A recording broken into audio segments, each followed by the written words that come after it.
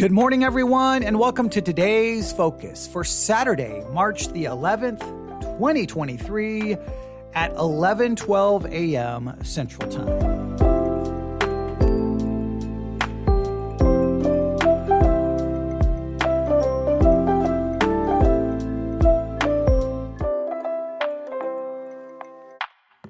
Today's focus, sex and hermeneutics.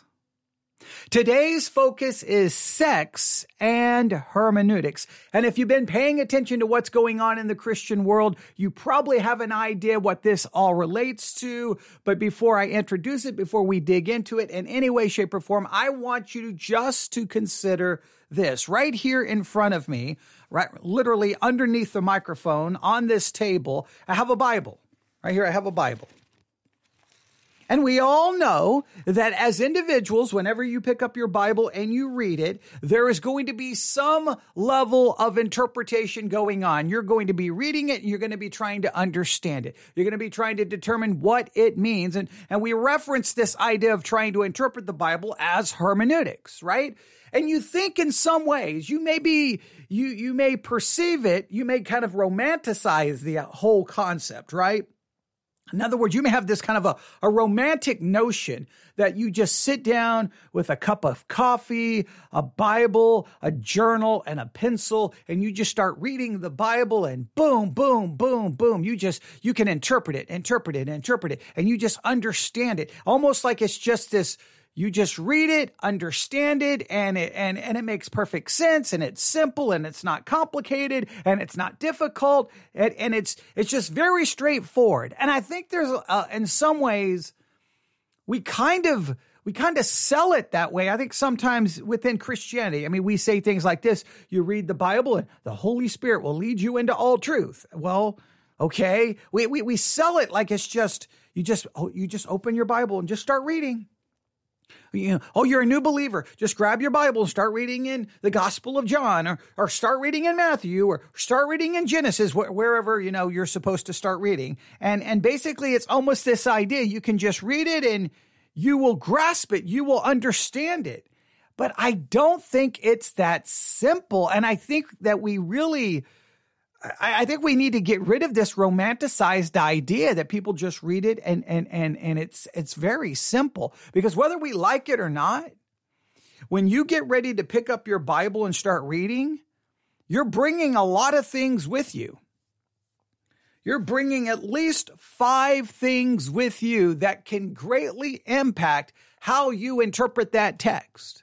You may not want to admit it. You may want to deny it, but I'm sorry. It's just not you, the Bible, a notebook, a pencil, and a cup of coffee, and this, Hallmark movie kind of image. No. You're sitting down with your Bible and because you are a part of this process, you're bringing a lot of things with you that in many cases completely hinders your ability to see what the text is actually saying. Let me give you at least 5 things you bring to the text every time you read it.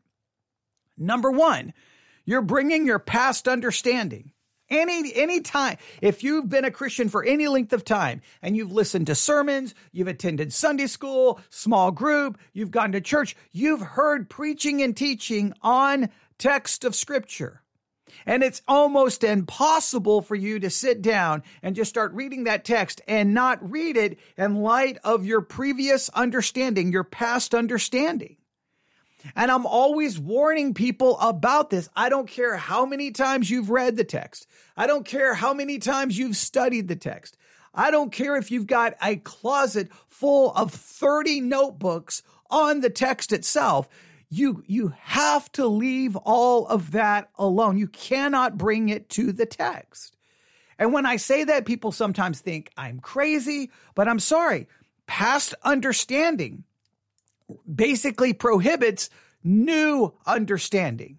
Past understanding typically locks you into seeing the text the same way over and over and over and over and over again, because you simply bring that past understanding to the text.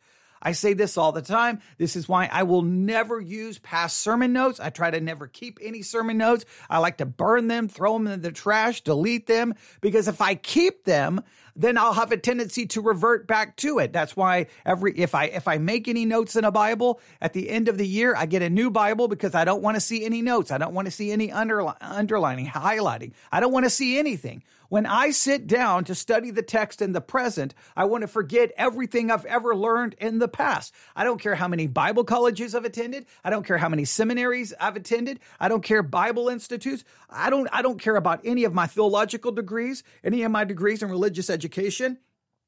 I don't want to remember any of that when I look at the text, because if I do that, my past understanding will simply become my present understanding. And if there were any errors in the past, I will bring them with me into the present. But we do that. There's just no way to get around it. We bring our past understanding. We have to be aware of it and fight against it. Number two, now this is very, very, very important for today. We bring our past experiences. Things you've experienced in your life, things you have gone through, has a profound impact on how you see the text and how you interpret the text. Whether you can say, no, that's not true. It's true. Your past experience, when you look at the text, you're like, you bring it with you. You bring it into you. Let me give you an example. For some reason, many Christians have no problem reading text about God being good, God being help in a time of need, God being a refuge, a shelter, all things are possible with God. He's going to take care of me. He's going to be there for me. He's going to help me. He's going to protect me. And many Christians have no problem reading that. And a lot of that is because of their past, maybe the way they grew up. They had a really, really good life. But I'll just be honest with you. Those kinds of texts bother me to no end.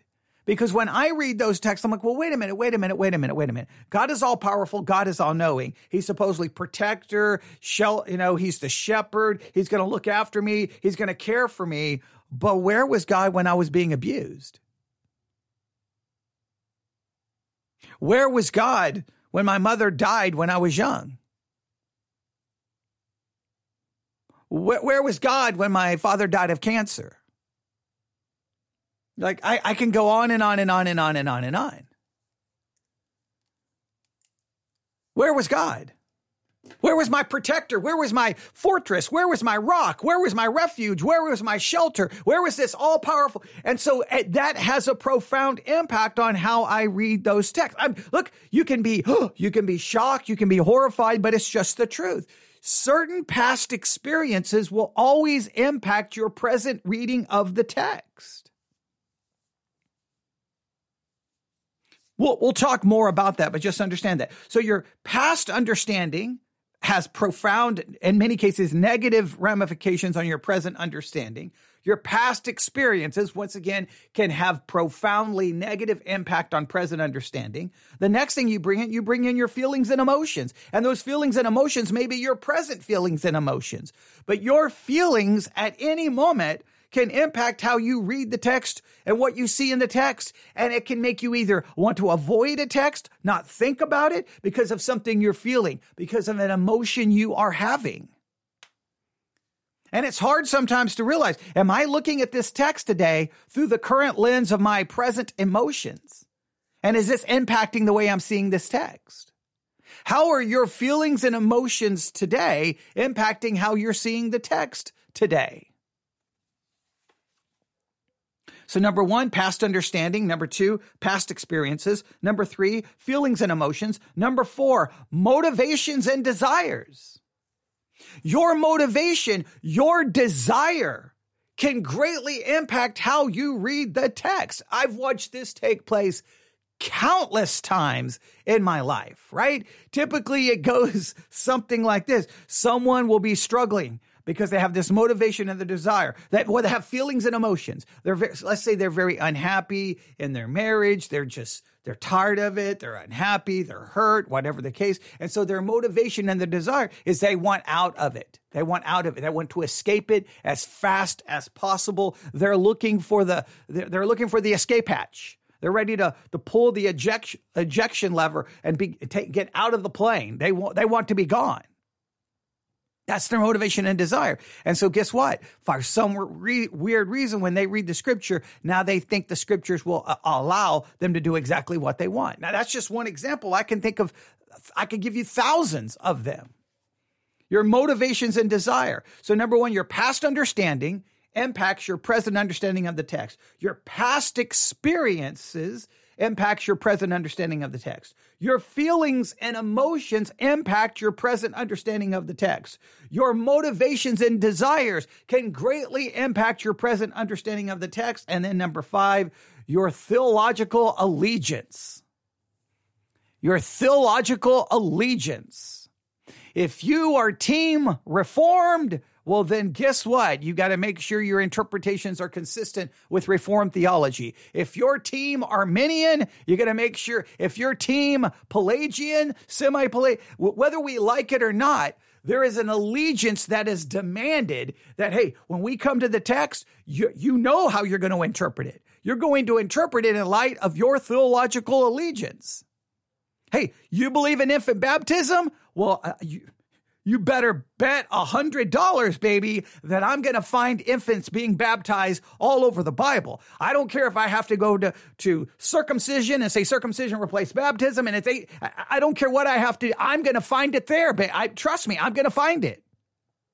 I'm going to find it. If you want to believe that works are a part of salvation, you're going to find it. If you want to believe that works are not a part of salvation, you're going to find it. Look, whatever your theological allegiance, you have a tendency, that's what you find. And guess what? In many cases, the church does not allow for any questioning of one's theological allegiance. Even the mere like, well, wait a minute. This text seems to, how dare, no, you're gone. I'm gone. I'm out of here. No, I'm not going to put up with that. No, you have to toe the party line. There's no room for deviation. There's no room for question. Theological allegiance. In many cases, theological allegiance. Listen to me. Now, you're going to probably dismiss this, but I believe it's true. I think in many cases, theological allegiance trumps biblical hermeneutics.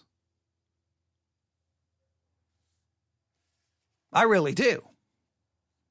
You could argue that's one of the problems with the church, is because the church is all about allegiance to one to a system, to a team, to a way, and you got to stay in line with that. Any deviation, problems ensue. So when it comes to hermeneutics,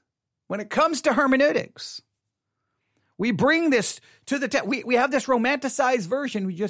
There I am, just reading my Bible. I'm like, oh. Yeah, that's what Zephaniah meant. And oh, that's what Haggai meant. And oh, that's what Zechariah meant. And oh, and that's what Matthew meant. And oh, that's what Paul meant in Romans. And we just, it's not that simple. There are these hidden things that are right there with us. Our past understanding, our past experiences, our feelings and emotions, our motivations and desires, and our theological allegiance. And that impacts the way we read the text. That impacts how we interpret the text. We have to acknowledge that. Now, why am I mentioning all of that? Because recently, massive controversy erupted. Outrage. The Twitter universe was in an outrage. It was however you want to describe it. It was throwing a fit. It was all in a tizzy. It was a hissy fit, whatever words you want to use. Now, I'm not trying to mock it, but everyday Christians on social media, the Twitterverse is always upset about something. I mean, we live in a perpetual state of outrage in our culture today. So sometimes you just kind of have to look at it. But in this particular case, some people were very upset, very disgusted, and very hurt. Now, if you remember, here's what happened. An article was written, basically, that was an excerpt from a book. And this article was posted on the Gospel Coalition website. And basically the article's headline, the article's title was something like "Sex Won't Save You, but it points to the one who will." And basically the article set forth this idea that the sexual act between a man and a woman actually points us to Christ and the church. All right. And it used very, can we say, descriptive and maybe graphic language trying to prove this point. Well, I originally read it and I didn't give it much thought. I was like, whatever. There was a part of me that says I probably should talk about it, but I don't know. I was distracted by a million other things, so I didn't. But the next thing you know, boom, chaos erupted. It was everywhere. Everyone was talking about it. And people had very strong reactions.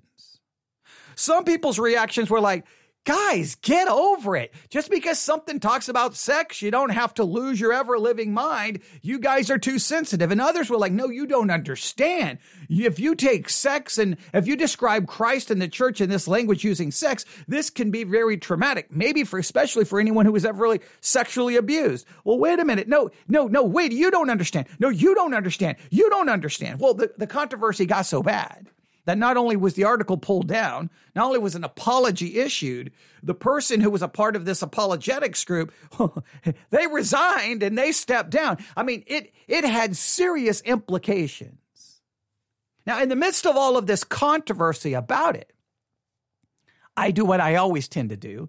I try to step back and I try to listen to how everyone's approaching it. I try to listen to how everyone's arguing about it, right? And there was a little bit of this, but for me, I wanted to kind of step back and go, okay, guys, you're all making some valid points, but isn't this possibly a hermeneutical issue more than it's anything else? How do we handle the biblical passage where Paul likens the husband and the wife relationship to Christ and the church? How far do we take this? What is too far? How do we understand this from a hermeneutical principle?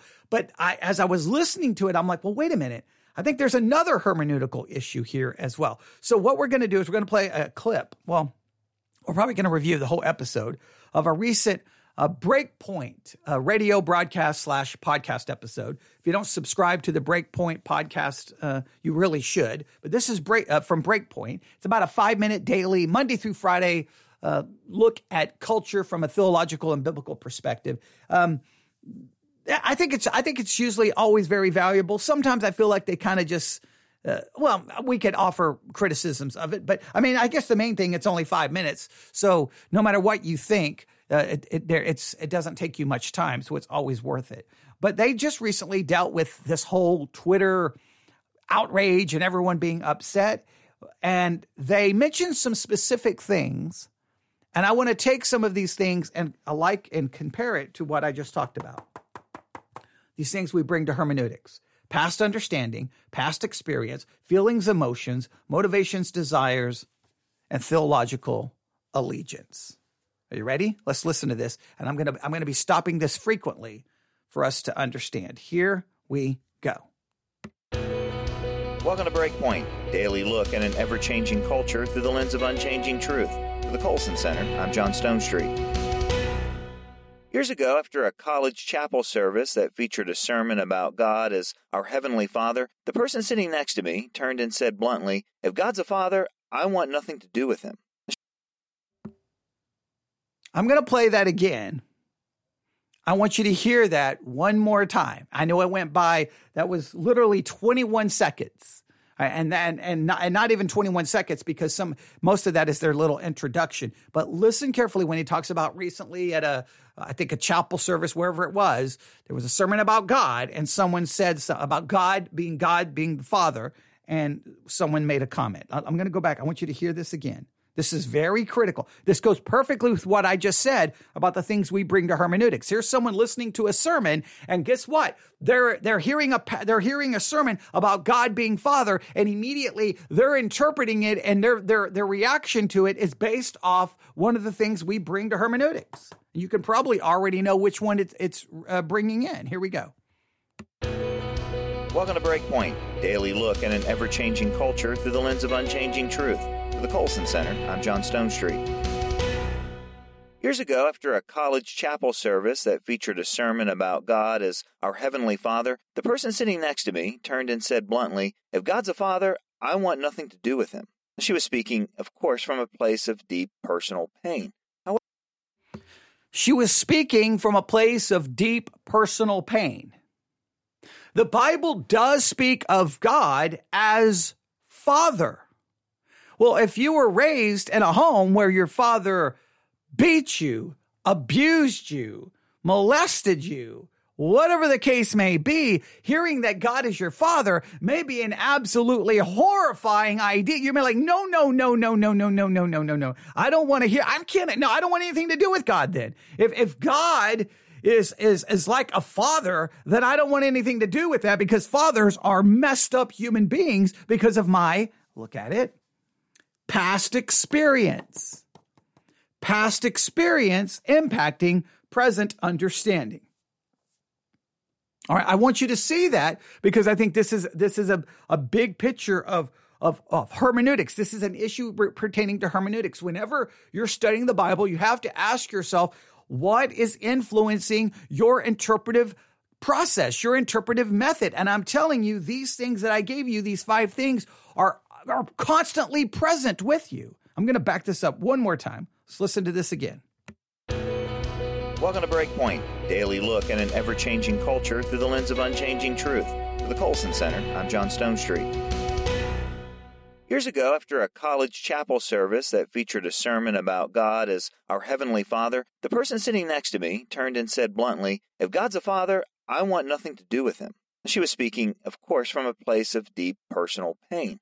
However, even the worst experience with an earthly father does not change that God has revealed himself throughout Scripture, and specifically in the words of Jesus Christ, as our Father. I thought of my friend in that chapel service during last week's Christian Twitter maelstrom. On Wednesday, the recently announced Keller Center for Cultural Apologetics at the Gospel Coalition published a book excerpt authored by Pastor Josh Butler. The article described a sacred vision of the physical union of a husband and wife, arguing that not only marriage, but that physical intimacy within marriage is a type of Christ and the church. In the process, he used terms and imagery and made points that, without additional context, seemed shockingly graphic. Almost immediately, the Twitterverse exploded, decrying the article as icky, cringe, even dangerous. Within a day, the critiques of the article, even those that asked legitimate questions about Butler's hermeneutic method or his conclusions, have been completely lost, caught up in an online outrage that had taken on a life of its own.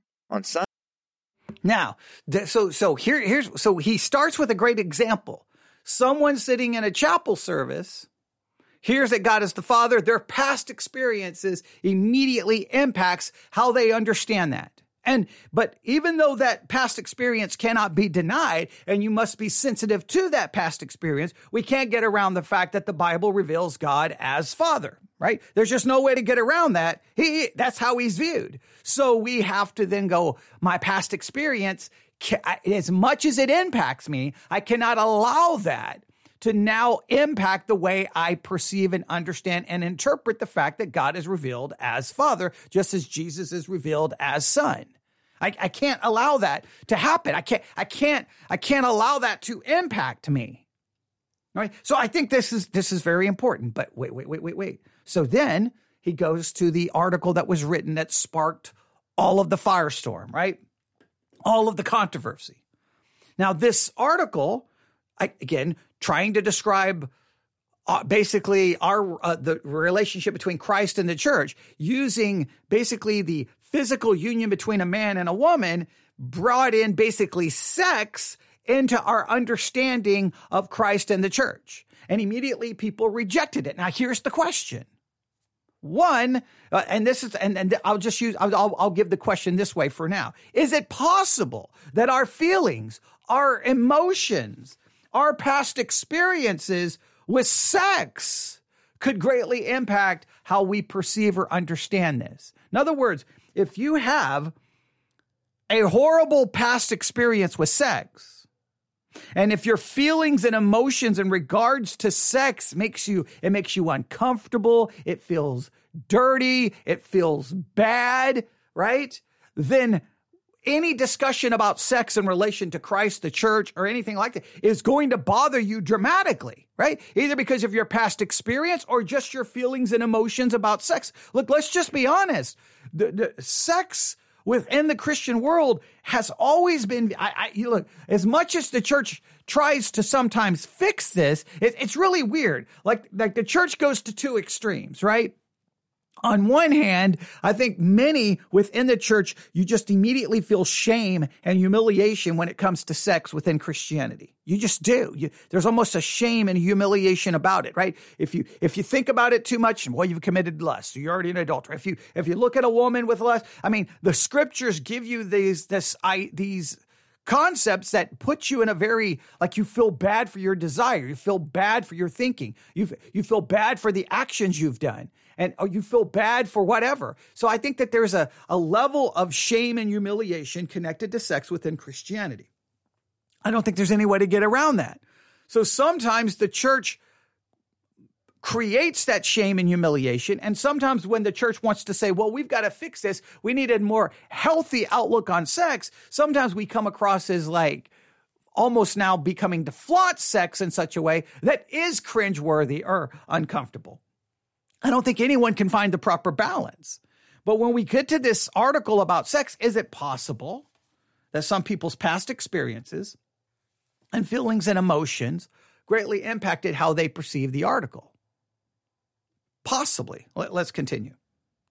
Monday, the Gospel Coalition apologized for the article, announced Butler's resignation as a Keller Center Fellow, and noted that he would not be speaking at their 2024 conference. Author and blogger Rod Dreher summarized the reaction to the article as, quote, people were horrified that he would taint Jesus with the dirtiness of human sexuality, end quote.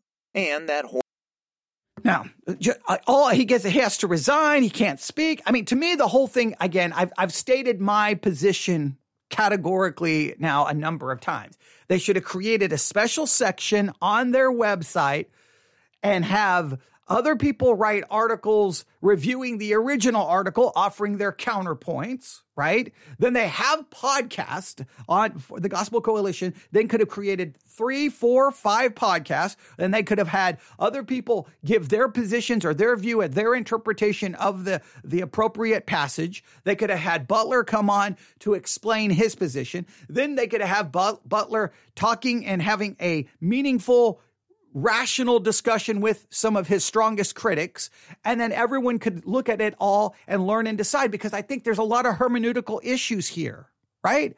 And I do believe some people, sex was involved, and because of their past experience and their feelings and emotions, they immediately rejected it. I think that there's a little bit to that. And then that one blogger said, because some people think that they view sex almost in a dirty way. And because if you view sex as a dirty way, any connecting to it with anything to God makes people don't like it, because sex is viewed as dirty in the minds of many Christians. And they say, well, no, I don't believe that. But there is a sense of that is true. So is this a situation where that happened? That happened. Past experience, feelings, and emotions got in the way of the hermeneutic. Let's see what else they have to say. I'm going to back this up just a little bit. I'm going to go way back here. Here we go. Butler's resignation as a Keller Center Fellow, and noted that he would not be speaking at their 2024 conference. Author and blogger Rod Dreher summarized the reaction to the article as, quote, people were horrified that he would taint Jesus with the dirtiness of human sexuality, end quote. And that horror took different forms. Some argued that Butler's words were wrong because they could be used to justify abuse. Others argued that, at least in this brief excerpt, that Butler centered the husband's experience and failed to mention the wife's. Most critics, however, simply seemed enraged that the article had spiritualized sex. Now, to be clear, publishing only a short excerpt of an entire book on such a controversial subject wasn't wise. Now, please note, all these reactions, you can hear some of these things, right? Either their past understanding, well, there's no way this could be true because we've never seen it this way before.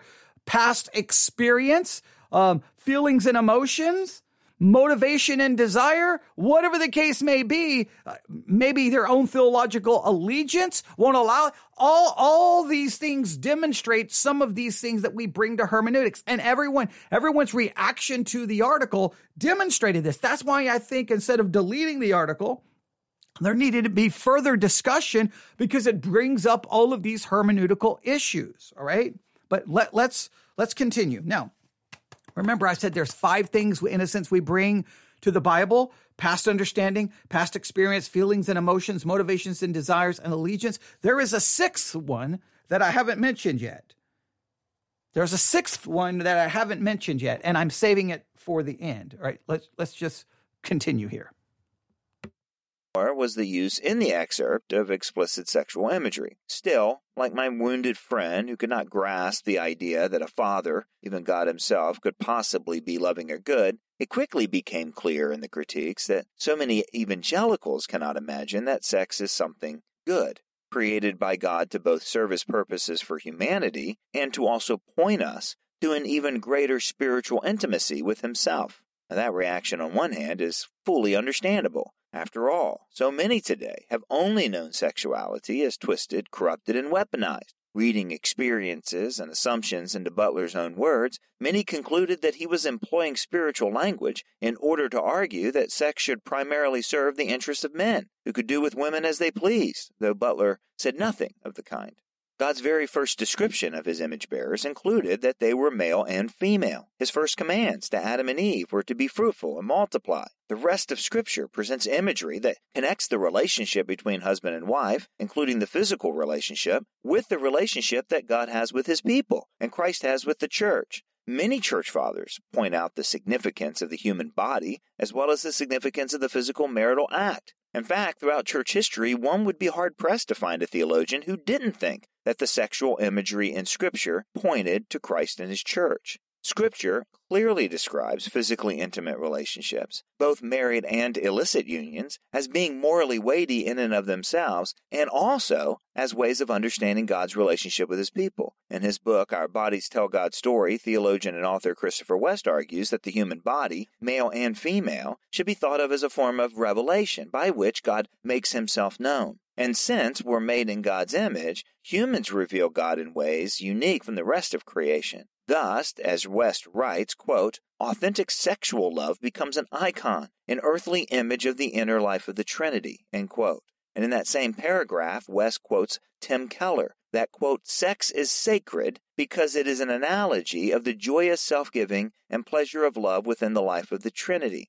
A husband's desire for his wife can be viewed as generous, which was Butler's term, just as a woman's response can be seen as hospitable, also Butler's term. It would be wrong to reduce Christ's relationship with his church, not to mention the physical act between a married couple itself, to only those categories. And it would have been more helpful had more context been given for the excerpt. His words certainly could have been more clear, but the fact that so many found them outrageous and unthinkable speaks volumes about the state of the evangelical imagination. Simply put, Scripture uses sexual imagery to describe divine realities. It's tragic to only think of sex in terms of abuse or exploitation, or even, at best, self-serving pleasure, rather than as something created by God in order to reveal himself to us. Earth, poet Elizabeth Barrett Browning said, is crammed full of heaven, and every bush is on fire with God. Sex, like all of life, belongs to God. It was created to serve his purposes, and is redeemed to those purposes through Christ. Especially today, in this very secular moment, we should be willing to consider what those sacred purposes truly are. For the Colson Center, I'm John Stone. Now that comes to almost defending the article, which will outrage people even more. So no, this controversy doesn't seem to be going away. But what I want you to realize is that maybe a lot of what's happened here is that people are bringing things to this entire discussion, and they're bringing basically, as I said, past understanding, past experience, feelings and emotions, motivation and desires, and theological allegiance to the discussion, and therefore nobody can see it beyond whatever they're bringing to the particular text. Now, we all know, and we can look at it ourselves, we all know the text that's being spoken of here. All right. Ephesians chapter 5, verse 31. Ephesians chapter 5, verse 31. For this cause shall a man leave his father and mother, and shall be joined unto his wife, and the two shall be one flesh. This is a great mystery, but I speak concerning Christ and the church. Right? In other words, this union between the man and the woman is supposed to point to Christ and the church. Now, how far? Now, the question is next, how far do you take this? Now, that right there still took it pretty far, that our bodies are a revelation of God, that sex points us to God. Those are strong statements, and we could ask ourselves, is that true or not? A lot of this comes into play even when you try to interpret, say, the book of Song of Solomon. Do I see the Song of Solomon as simply a celebration of physical sexuality? Or do I try to go through everything in the Song of Solomon and go, wait, this points to Christ and the church? Now, I've demonstrated this before in preaching, that you can do that at the very beginning of the Song of Solomon, the very beginning of it. You can kind of pull this off and create like this really amazing kind of sermon where you're like, see, oh, this is a beautiful picture of Christ in the church. But the further you get into the book, to me, it seems to fall completely apart, and it seems forced. And to be honest, it makes it a little uncomfortable to me. All right. But I mean, the Song of Songs, which is Solomon's, let him kiss me with the kiss of his mouth, for thy love is better than wine. Now you can say, okay, well, God's love is better than wine or earthly pleasure. You can try to make it work, but as you go further and further into the Song of Solomon, at some point it just starts becoming, I don't know. Should we just read the Song of Solomon in a very literal way? Hey, this is about a man and a woman. This is about physical love, about physical sexuality, and it can be celebrated and it's not dirty? Or do we have to try to spiritualize it so it feels less yucky to the evangelical mind? This has profound impact on how we view this. When we look at that passage in Ephesians, what do? So here's what I want you to consider. Not only do we bring our past understanding, our past experience, our feelings and emotions, our motivations and desires, and a theological allegiance. This is very important. We also bring, are you ready? We bring our own biblical interpretation method. Whether we like it or not, we bring our own hermeneutics. We bring our own biblical interpretation method to the text. We can deny this all day, but we do. People will bring their own, and in many cases, they won't even be consistent with it.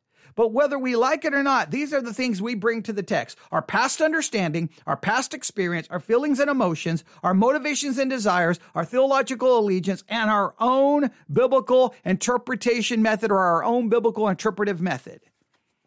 And we have to realize that so much of the time we are bringing all of this and imposing it on the text. Sometimes we can't even get to the actual text because of all of this. So when you have all of this going on about, wait a minute. All right. So does sex point us to Jesus? How far do we take this? Well, our own biblical interpretive methods are going to come into play. Let me consider a different article here, just to show you it goes somewhat in a different perspective. All right. This article is entitled, Don't Go Beyond What Is Written. Oh, no, wait a minute. This is bringing in an interpretive principle, right? Okay. Hey, guys, we've got these texts like the Song of Solomon. We've got this text like Ephesians. All right. The man and woman, they're going to come together and be one flesh. This points to Christ and the church. Okay. Now, how far can we go beyond those words? How far do we go beyond it? Now, this brings in your own personal biblical interpretive method, right? Let's see what they say here. Let's see what they have to say. The scriptures are fully sufficient to guide us to salvation, the worship of God, and the godly life. We do not need to supplement scripture with human traditions or philosophy as if it were incomplete. However, it is important to understand that sola scriptura does not demand a simple kind of biblicism. Believing nothing but what individual texts explicitly teach, as if that were ever actually possible, as the Westminster Confession of Faith describes, and I quote from the Westminster Confession of Faith, "The whole counsel of God concerning all things necessary for his own glory, man's salvation, faith, and life is either expressly set down in Scripture or by good and necessary consequence may be deduced from Scripture, unto which nothing at any time is to be added, whether by new revelations of the Spirit or traditions of men." In that sense, as we read Scripture, explain Scripture, synthesize the teachings of Scripture, and apply Scripture, we go beyond the words of the individual text. We need to pull together what is expressly set down in Scripture and in drawing out what may be a good and necessary consequence, but deduced from Scripture. But herein lies the risk. It is very easy in the process of doing theology to run afoul of one possible interpretation of the maxim, "Do not go beyond what is written." For example, the confession recognizes that not all Scripture is equally clear in its details, and so those parts which are more mysterious should be understood in light of those which are more plain. But the issue is, do not go beyond what is written. However, there's a sense that in some ways we do, right? Because we take the Scriptures and we have to go, okay, all right, well, okay, we're gonna apply it here. We're gonna do, and sometimes we have to kind of go a little bit beyond what's there. But at the same time, we've got to be careful not to really violate that principle too much, which is don't go beyond what is written. So when it comes to sex as pointing to Christ or pointing to Christ in the church, pointing us to the Creator, like Song of Solomon is a good example. How far do we go? Do we go beyond the actual words that are used to turn it into, this is a beautiful picture of Christ in the church? Or do we say, no. This is about celebrating the physical union between a man and a woman. How far do we take it? How far? This is especially true for language about God. The Scriptures use human language and human concepts to help us understand God. However, God the Father is neither biologically male, nor is his relationship to God the Son anywhere near human procreation. I think that's very important. Listen to this again. When we talk about God, right, the Bible uses human language and concepts to help us understand God. However, this is true. God the Father is neither biologically male, nor is his relationship to God the Son anywhere near human procreation. It's very, we got to be very careful. Even though this human language is used to describe God, we don't go so far to basically reduce God to simply a human, right? Understanding it in very human terms. This is the mistake that the Church of Jesus Christ of Latter-day Saints makes, teaching that Christ is the actual progeny of Father God. Or some discussions about the persons of the Trinity rely too heavily on human social relationships and so risk implying that each person of the Trinity were God in community with the others. Even descriptions of God's love or grief are distinct from the human experience of emotions, which is tied to our uniquely human psychosomatic existence.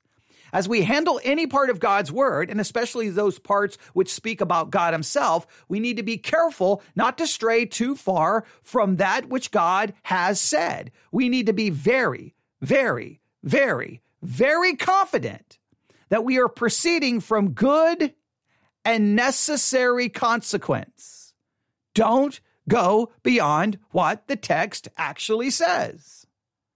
Sometimes when the text doesn't seem to be clear, we think that we need to clarify it. When the text doesn't seem to be clear, we want to fill in the details. So we come to this idea, okay, a man and a woman, they leave father and mother, and they come together and they're united as one flesh. Okay. Oh, that's sex. That's sex. Okay. So we immediately start thinking sex. We got to explain it, right? We got to really fill in the details. Okay. Wait. This points to Christ in the church. All right. So now we're going to take this sexual act and we're going to describe Christ basically almost in a illustrative way as having sex with the church. Okay. Now, did we just go way too far?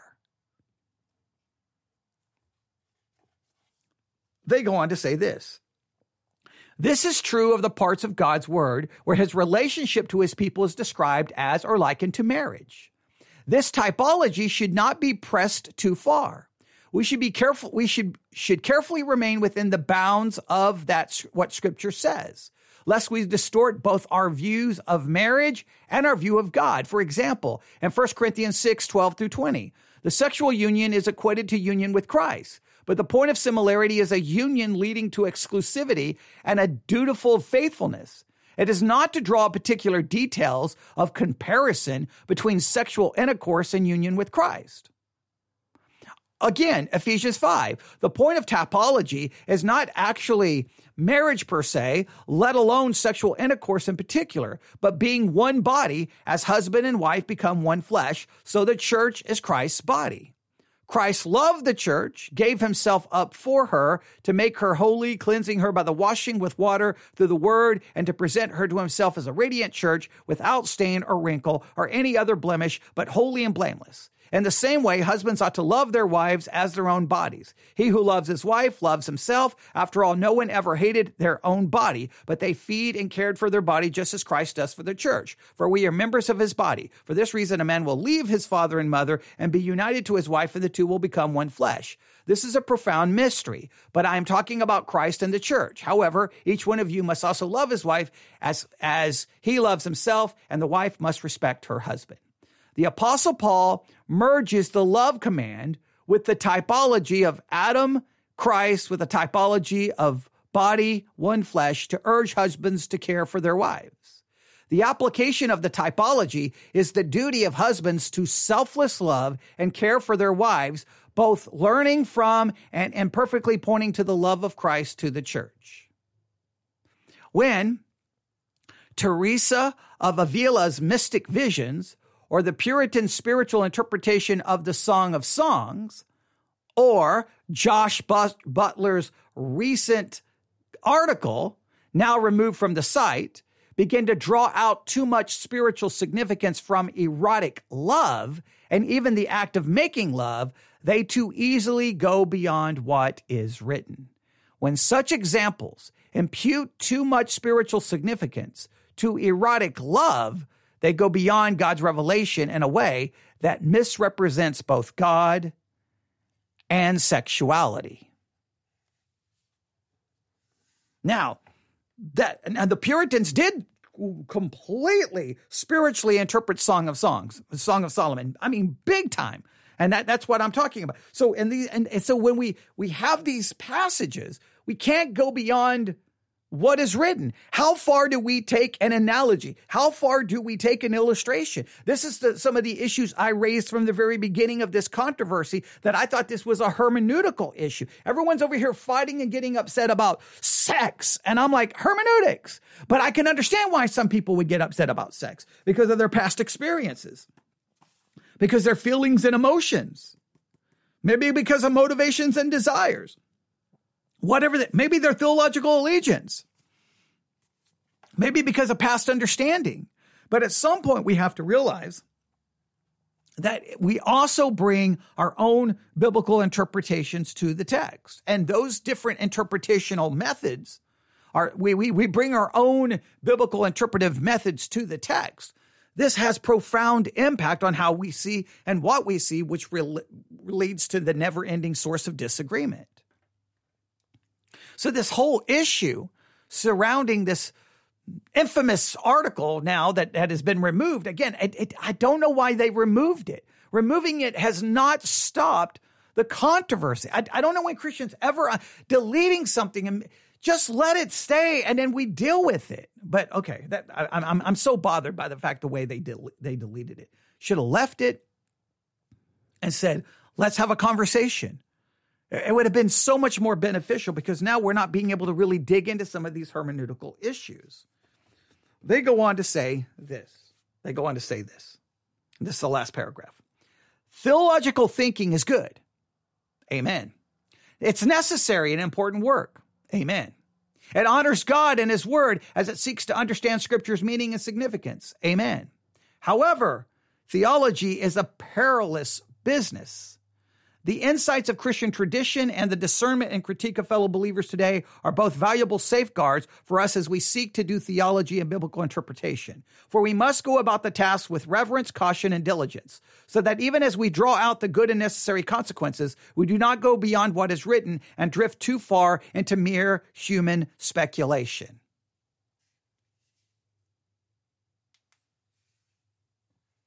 Now, I do believe there's danger in doing theology. Now, I believe we need to embrace the danger. I believe we need to embrace the fear, and we have to sometimes struggle through it. See, I think that the fact that this person wrote this article, this book, and everyone's now losing their minds, I think it demonstrates one of the major problems with Bible interpretation within Christendom and within the church. Because the church doesn't like to explore and to struggle. The church is like, whoa, wait. No, stop. We're not going to put up with that. And sometimes I wish the church would be more willing to go, okay, wait. I disagree, but let's struggle through this.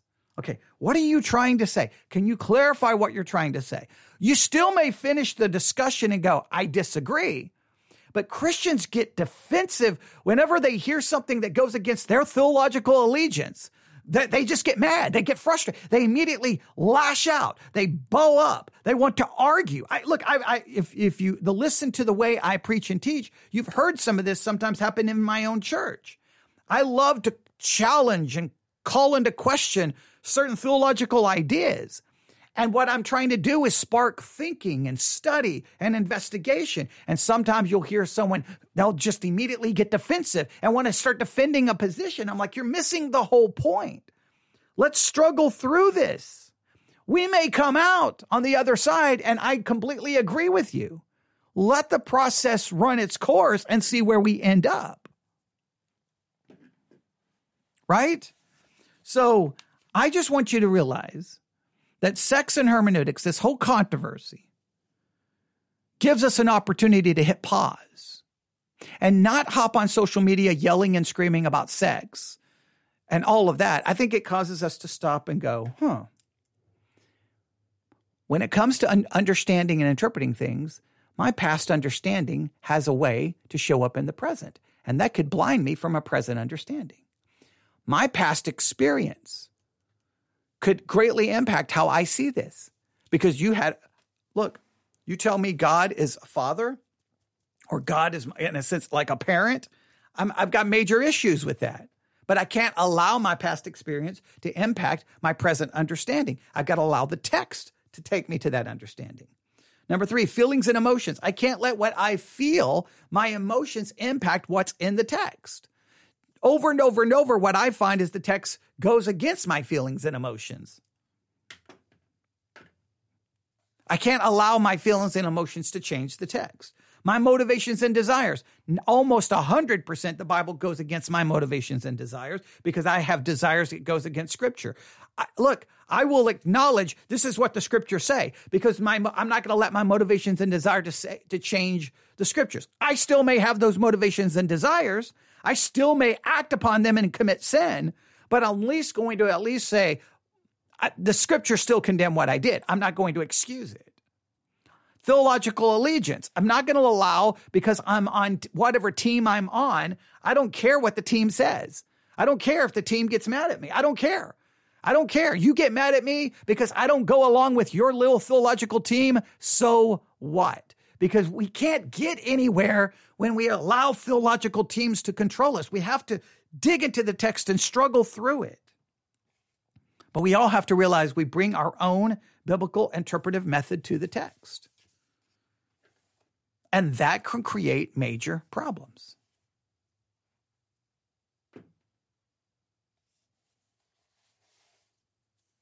There we go. I'm just going to stop right there. Because I thought that would add to this never-ending controversy where I've now seen I probably have seen 40 articles, who knows how many different Christian podcasts, all addressing the sex article. Did you see the sex article?